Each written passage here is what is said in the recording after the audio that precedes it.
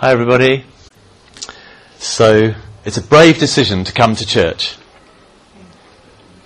Yes or no? Don't feel it's particularly brave? How dangerous and disruptive can God be, do you think? It's interesting, isn't it? It's when we gather, and we want to come and meet with God, we're hoping that He would be aligning us, aren't we? That He would be recalibrating us. He would be acting upon our lives, and that when you get around Jesus Christ, that things might be different a little bit later in the day. Isn't that what we would hope for? I mean, actually, let's just realign ourselves, recalibrate ourselves right now. Would we like Him to do that for us right today? Would that be possible even today? You know, when you read the Gospels, you read about Jesus walking around and saying things and doing things. People ended their day differently from how they started their day. Right? And this is also what we should be hoping for in our day. And of course, as Christians, we're scattered servants as well, as Alan Scott's been saying. By the way, you don't have to come Tuesday night, Wednesday night and Wednesday morning. You can choose one of those three, okay? We go out as scattered servants. We are representing Christ out in the marketplace, at the school gate, in the school, at the workplace, wherever we might be. But also when we gather, wherever we are, whether we're meeting with God on our own or meeting with Him together, we should anticipate some change and results from doing that. Now, moving as a church, just before I get to the passage, as we have done to meet on Sundays here in this building, is squeezing us. The space is tight, yes? It's tight with the children's work. That's why we had all those notices about your coffee. So it's squeezing us. Now, there could be different reactions to that squeezing. We're in that pestle and mortar, as Nathan was saying. There's different reactions. Though one reaction could be to get as comfy as I can, as quickly as I can.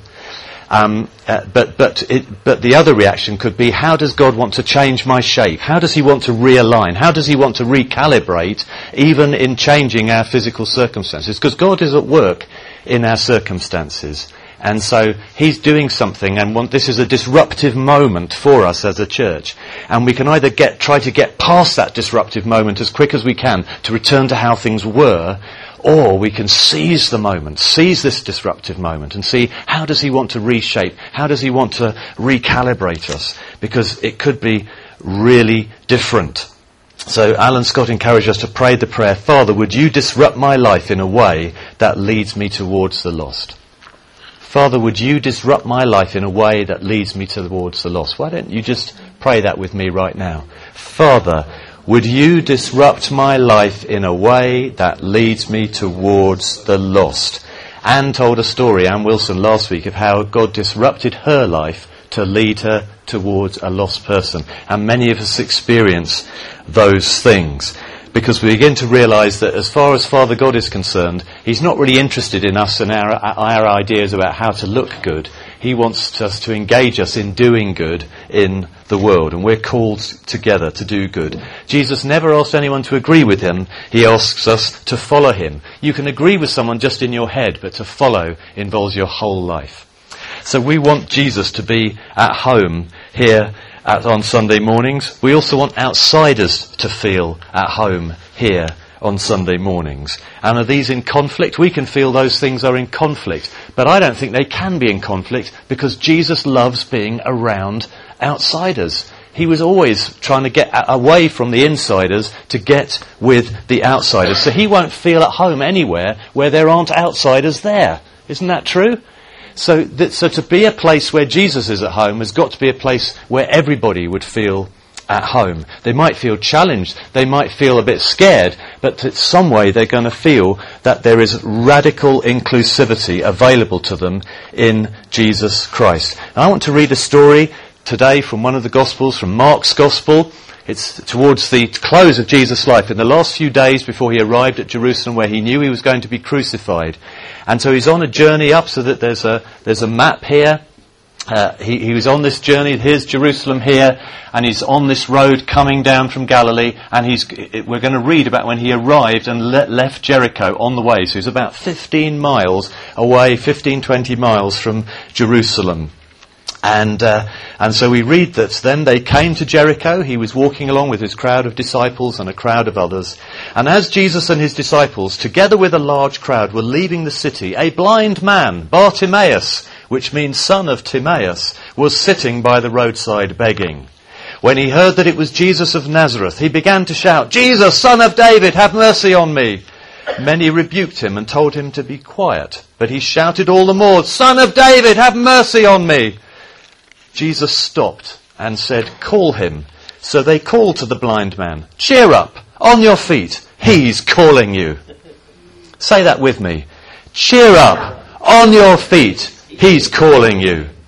Throwing his cloak aside, he jumped to his feet and came to Jesus. "What do you want me to do for you?" Jesus asked him. The blind man said, "Rabbi, I want to see." "Go," said Jesus. "Your faith has healed you." Immediately he received his sight and followed Jesus along the way. Father, we want to ask you that today we would receive sight. Lord God, we may not be actually physically blind, but in your eyes we are definitely spiritually blind.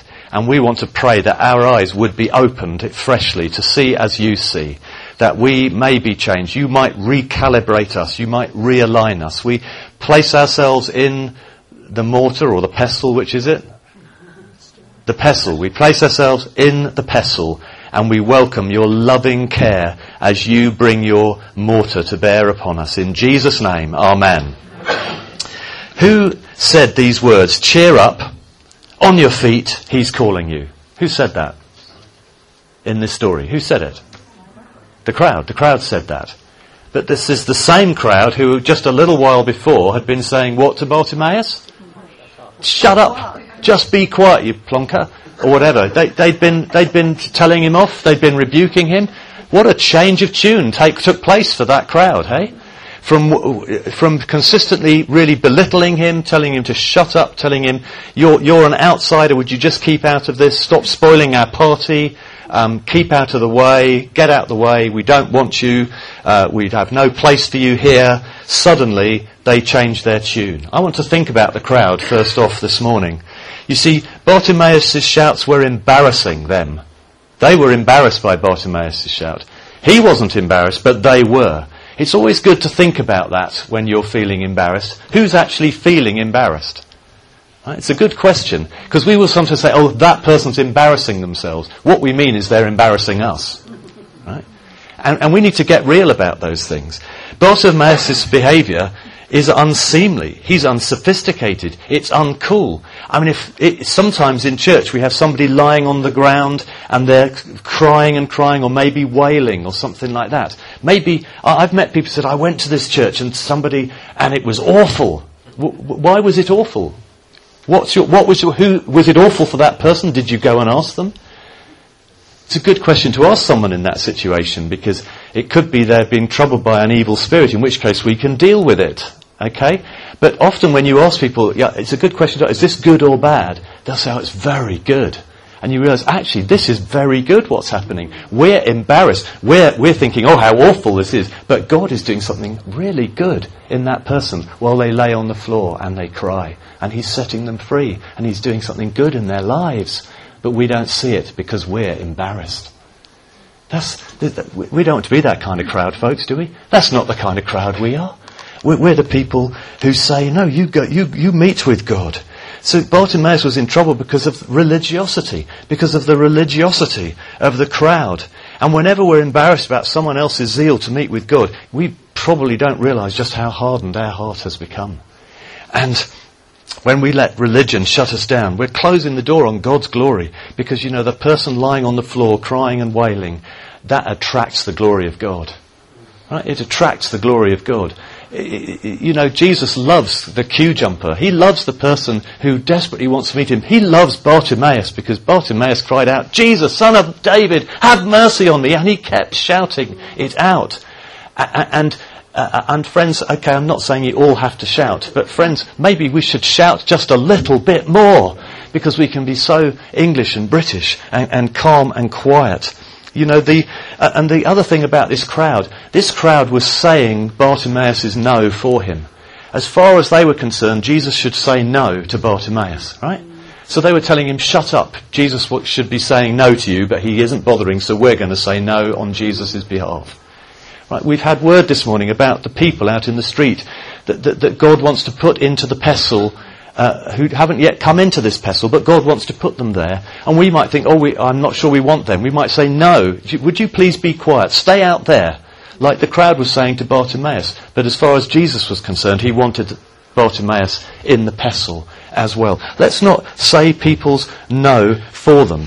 You see, we can say, Bartimaeus, he doesn't look like a likely candidate. You know, we can look at other people. I remember recently my daughter and I know Pam and Magnus were up at a wedding in Nottingham, and I think Adrian and Stephanie were there as well, of a person who used to be a member of our church called Analia.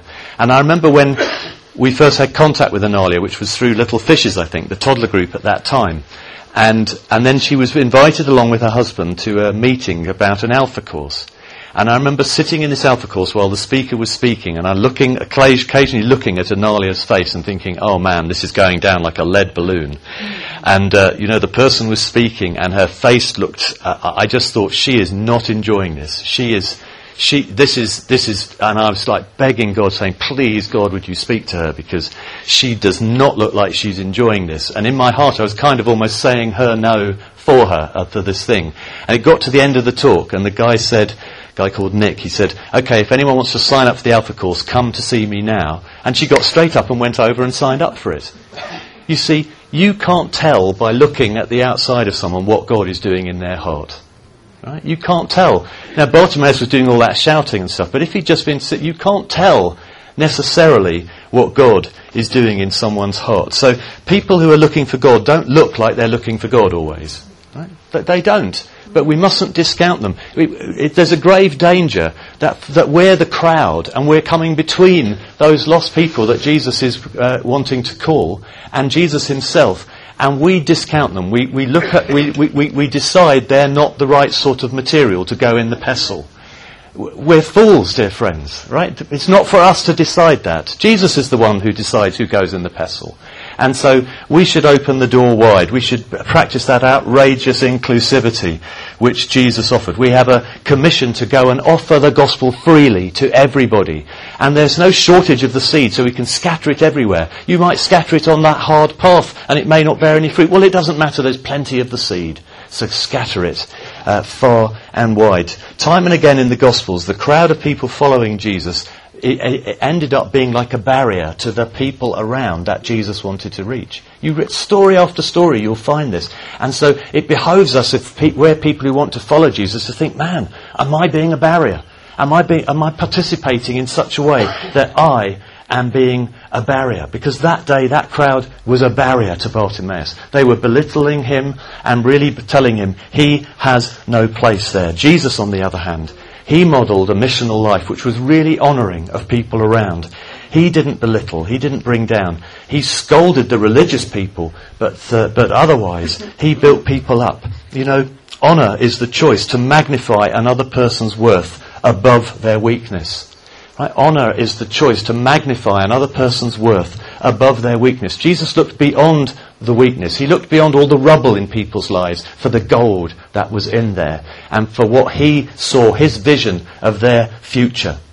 And that enabled him to attract the presence and the glory of God and the mercy of God to people. So if you are here today and you are a follower of Christ, we are something like this crowd. Let's make sure we're not like this crowd in the way this crowd behaved, because we want to be the place where people feel free to meet with God. Yes? This is a place where people are finding freedom to meet with God. And so Jesus is winsome, and we see how when Jesus eventually hears the cries, and it says he stopped, it's not that he takes over at that point. Okay? He doesn't take over at that point. I was down in our coffee shop downstairs the other day, and a customer was complaining to some of the staff, and I was tempted to go and take over and deal with the complaint. But I watched how they dealt with it, because that was a better thing to do, I chose. Later on I did go and speak to the person. But sometimes we kind of take over, nobody else can do anything. I'm the only one who can do anything properly, and blah, blah, blah. But even Jesus didn't. I mean, he is the only one who can do things properly, and yet he didn't take over. He actually says to them, he says to the crowd, call him.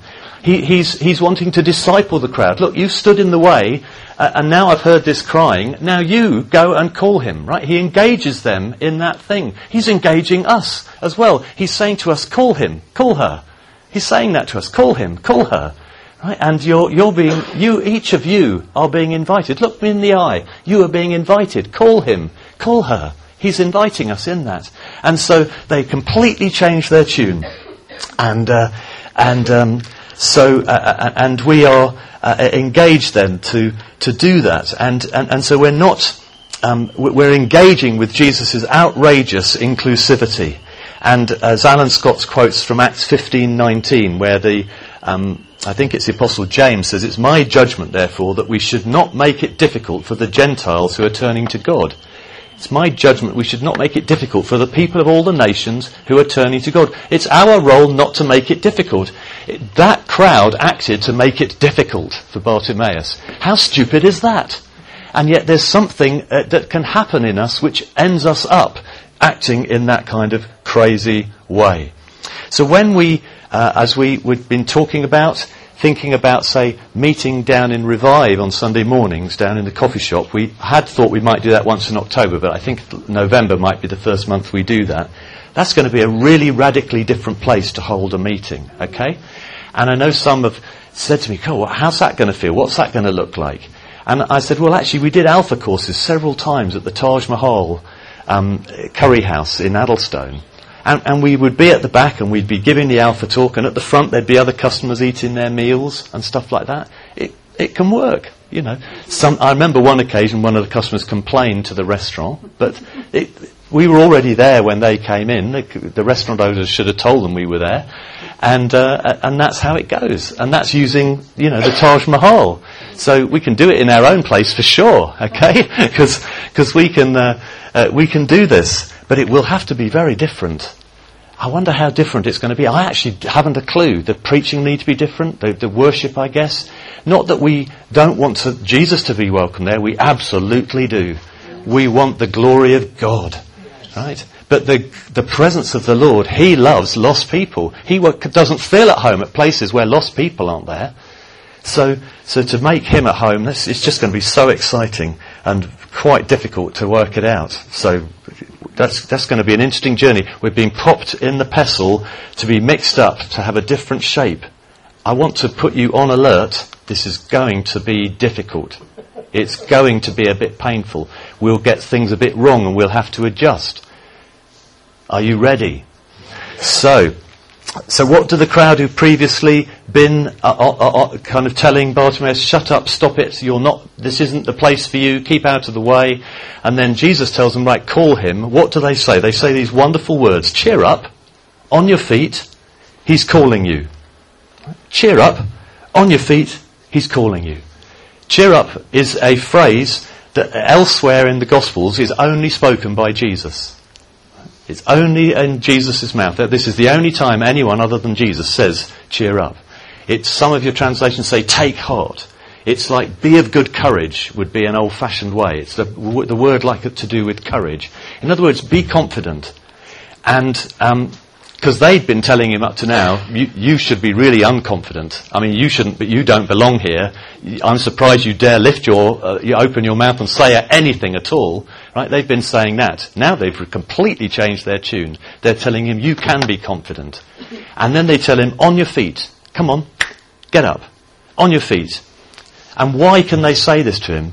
Because there's something significant has changed in their understanding. They've realised something. What is it? He's calling you. That's the thing that's made the entire difference. They suddenly realise, Jesus is interested in Bartimaeus. We thought he wasn't interested in people like that. How wrong they were. Right? And so they can now say, he's calling you. Well, because of that, you can take courage, be of good cheer. Cheer up. Get on your feet. Because he is calling you. What an amazing message. And the message, this has come across even in our worship this morning, in some of the prayers, in what Duncan prayed. God is calling us. He is calling us. That's amazing. And so we can take courage. We can get on our feet. We can start moving. You see, at the beginning of the story, it says about Bartimaeus that he was sitting beside the roadside. It's literally by the way. There's a double meaning in this, because in the early church, the way meant the Christian way. It meant the way of following Jesus. He was sitting by the way. But when the passage ends, it says he followed Jesus on the way. He moved from sitting beside the way to following Jesus on the way. That's what everybody is invited to do. That's what Jesus is calling us to do. He's saying, come, follow me. Don't sit beside the way any longer, but come and follow me. And the way, even the fact that he's calling us, actually that empowers you to start walking on this way. It's like your legs are strengthened and you're given power to walk on the way. So we must not misunderstand grace, because sometimes we think grace, it means it's all of God and that people can just stay sitting beside the way. No, they can't. They must get up and they must follow. Don't ever deceive someone that they should just stay sitting. No, everybody must get up. His invitation is, come, follow me. Stand up, get on your feet and follow me. And so it's not some kind of automatic thing that you are transported. You must get up. Announcing the gospel to people is to call them to follow Jesus, to get up and follow Jesus. But to do that on the basis of this: he's calling you. He's calling you. I believe he's calling you. You didn't get a friendship with me by chance. He's calling you. Right? And now let's consider the blind man himself, Bartimaeus. Now, it's interesting. Most of the miracles in the Bible, we don't learn the name of the person who was healed, because we know that Jesus healed literally hundreds and thousands of people. And so it would be very... they probably didn't remember. They didn't have, smartphones. That there probably wasn't somebody walking around logging all healing number 358 and logging all the details. But most likely the reason that his name is here is because Bartimaeus ended up being quite important in the church in some way, the early church. And so he was probably telling this story quite often. And so they actually knew that this story related to actually Bartimaeus. Now in Matthew's Gospel we realise there was two blind men who were healed that day. He tells the same story. There was two. But Mark focuses on Bartimaeus. Maybe Mark actually knew Bartimaeus. He'd met him. So that's why he tells this particular story, and he gives the name of the man. And we read that he was outside the city. He was kept out of the city. Very often there was judgment against people. In the Old Testament, you were not allowed to go into the temple if you had some kind of disability. You were excluded from worship because of that. And so he would have felt quite excluded by the Jewish religion. And so he was outside the city, as people maybe often were. And he was sitting by the way. And he would have had his cloak out. As I understand it, Jericho's too warm to wear your cloak. Your cloak was what you wrapped yourself up in at night. But if you were a beggar, especially if you were blind, you laid your cloak out near where you were begging, and then people tossed their coins into your cloak. Like the buskers in the underground, they put their guitar case open, you throw your coins into their guitar case, you threw it onto the cloak, then as a blind person, he could reach for the corners of his cloak, collect it up, and then get all the coins, and collect them. So this would be the situation he was in. And it says, when he heard, verse 47, when he heard that Jesus was passing by, people who are blind, as I understand it, have keener sense of hearing. When you lose one sense, the other senses start to become more acute. I guess your brain logs onto them more. So he would have been someone with very acute hearing, most likely. He heard that Jesus was passing by, and surely because he starts calling out, why on earth would he start praying like that unless he had previously heard stories of what Jesus did? It's impossible. You wouldn't even start calling like that. You wouldn't start naming who the person was. And you wouldn't ask for mercy from that person if you had not heard stories. So as he sat beside the road, apparently blind, apparently cut off, apparently irrelevant, because he was blind, his hearing was acute, and he'd heard people reporting stories. Friends, it is so important that crowds tell stories. That we repeat good stories of what God is doing. Because when you tell a story, a seed is dropping in someone's heart that can prepare them for a day when they might shout out, Jesus, Son of David, have mercy on me. And so we can tell people at school or at work the story of how God rescued us from that fear, or how he set us free from this, that or the other, or how he answered prayer and provided something, or protected us in a situation, or how he opened this door or whatever.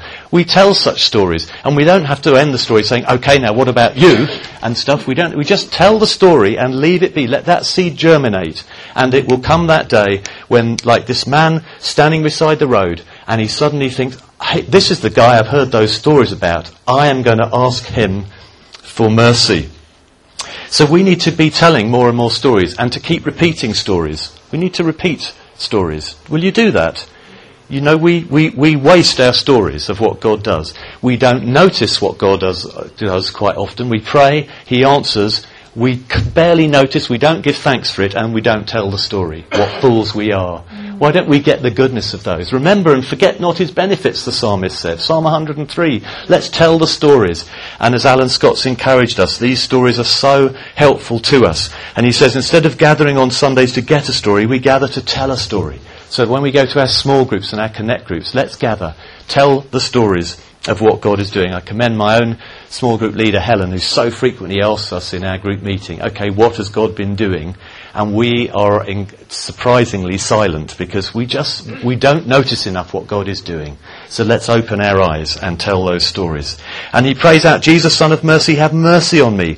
He'd worked out that Jesus had some kind of messianic calling, maybe, but he certainly knew something about his own need. You would have thought he'd be crying out, help me with my blindness, or something like that. But he asks for mercy. It's curious. He doesn't ask for help with his blindness. He asks for mercy. Something has happened in this man that he knows that that his biggest problem is not his blindness. It is his need for mercy. What an amazing thing to have seen. What a remarkable thing that he should have understood that he needed mercy. The crowd had judged him unworthy of attention, but he is not kind of focused, they mistreat me, and he's not focused on his taking the hump about the crowd. No, he's not. We can so easily lose what God is doing in our lives by taking the hump at other people and how they behave. Do you know that's a massive distraction for us and keeps us from engaging the grace and goodness of God?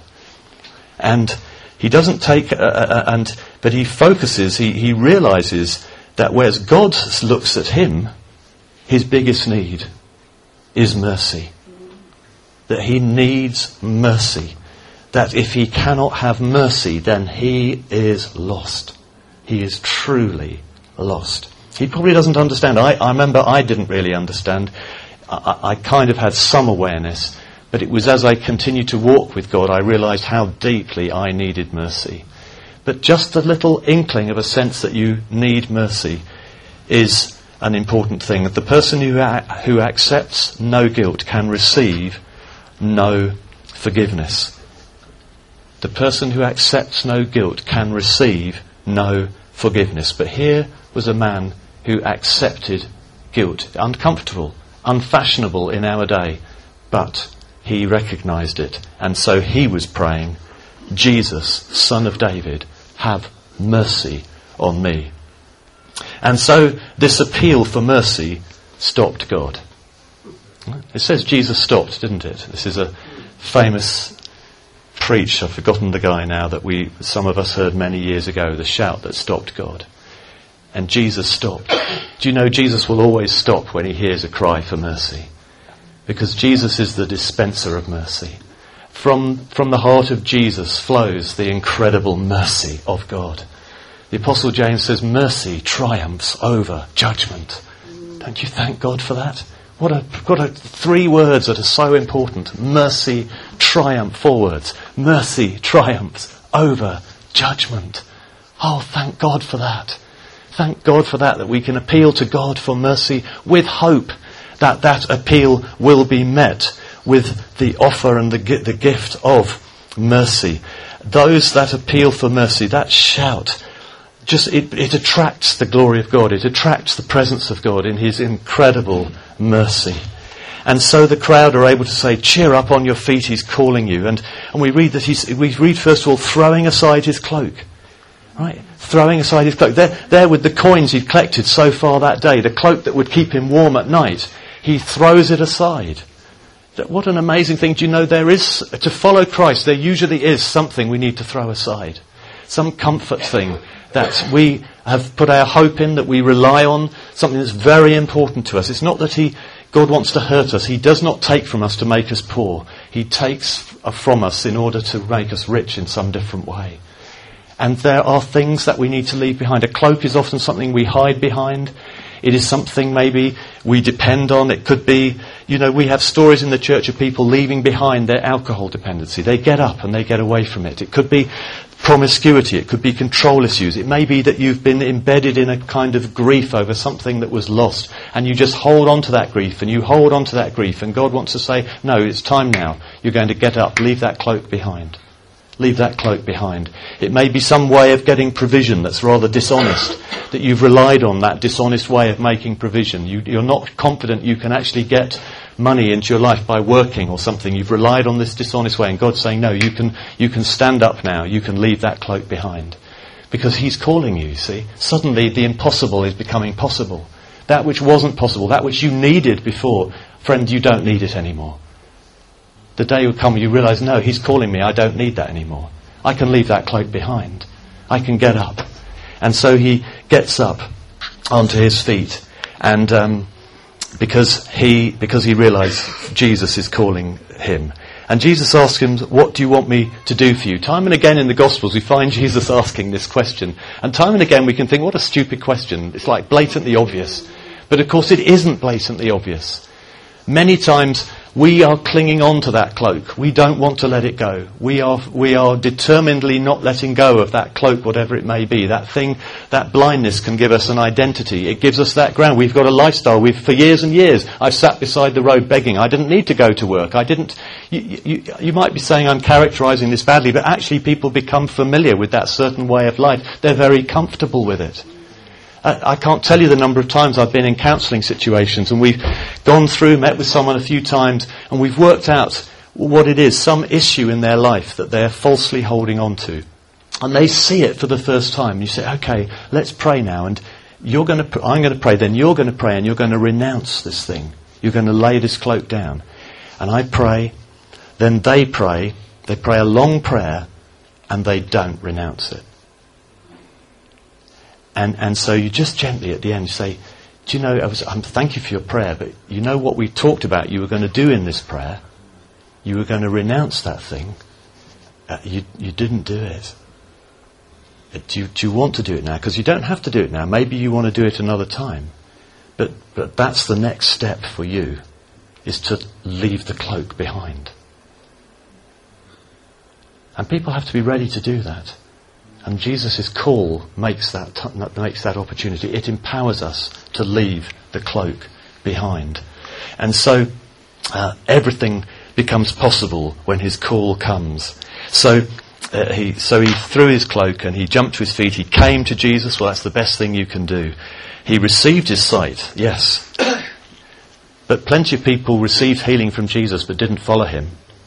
Do you remember the 10 lepers? All 10 were healed. Only one came to give thanks. But we are very clearly told that Bartimaeus followed Jesus. He gave up being the victim that he'd been for years, sort of living under that cloak of I'm the victim, I'm the poor, sad, blind person who must beg. And now he's taken authority in his life. He's going to walk now. He's going to follow Jesus. He's going to follow Jesus into all his purposes for him. And as I say, the fact that we know his name probably means he was well known in the early church. Cheer up, on your feet, he's calling you. I wonder today who he's calling. You're receiving some wisdom and faith even today that you would step up out of something. Maybe for the first time you would follow Jesus. Maybe you're a regular part of the church here and you're just realising, wow, I wonder if I'm a barrier. And you're just wanting to make yourself available to Jesus and say, Jesus, I'm ready for the disruption to stop being a barrier. I'm ready for that. Now, Bartimaeus was shouting, I suppose I could ask you to shout. But how about I just ask you to put your hand up? If you want some mercy of him, if you say, yeah, I'm going to let go of that cloak. If you want to say, yep, I'm ready for the disruption. To pray that prayer, Father, would you disrupt my life to put me in the way of lost people? Then you might want to raise a hand or turn your palm up or something, whatever. If you want, you can shout. Maybe for the very first time you want to turn and follow Jesus. You've been sitting beside the way. Maybe you've been coming to church for a while, sitting beside the way. But now you want to say, no, actually, I'm in. I want to follow. I want to get on the way and follow. And Jesus is saying, cheer up, on your feet, because I'm calling you. So I receive your presence, Holy Spirit, for us all. We feel and welcome your desire to recalibrate us and realign us today. We thank you that we come to one whose words are more powerful than any other words.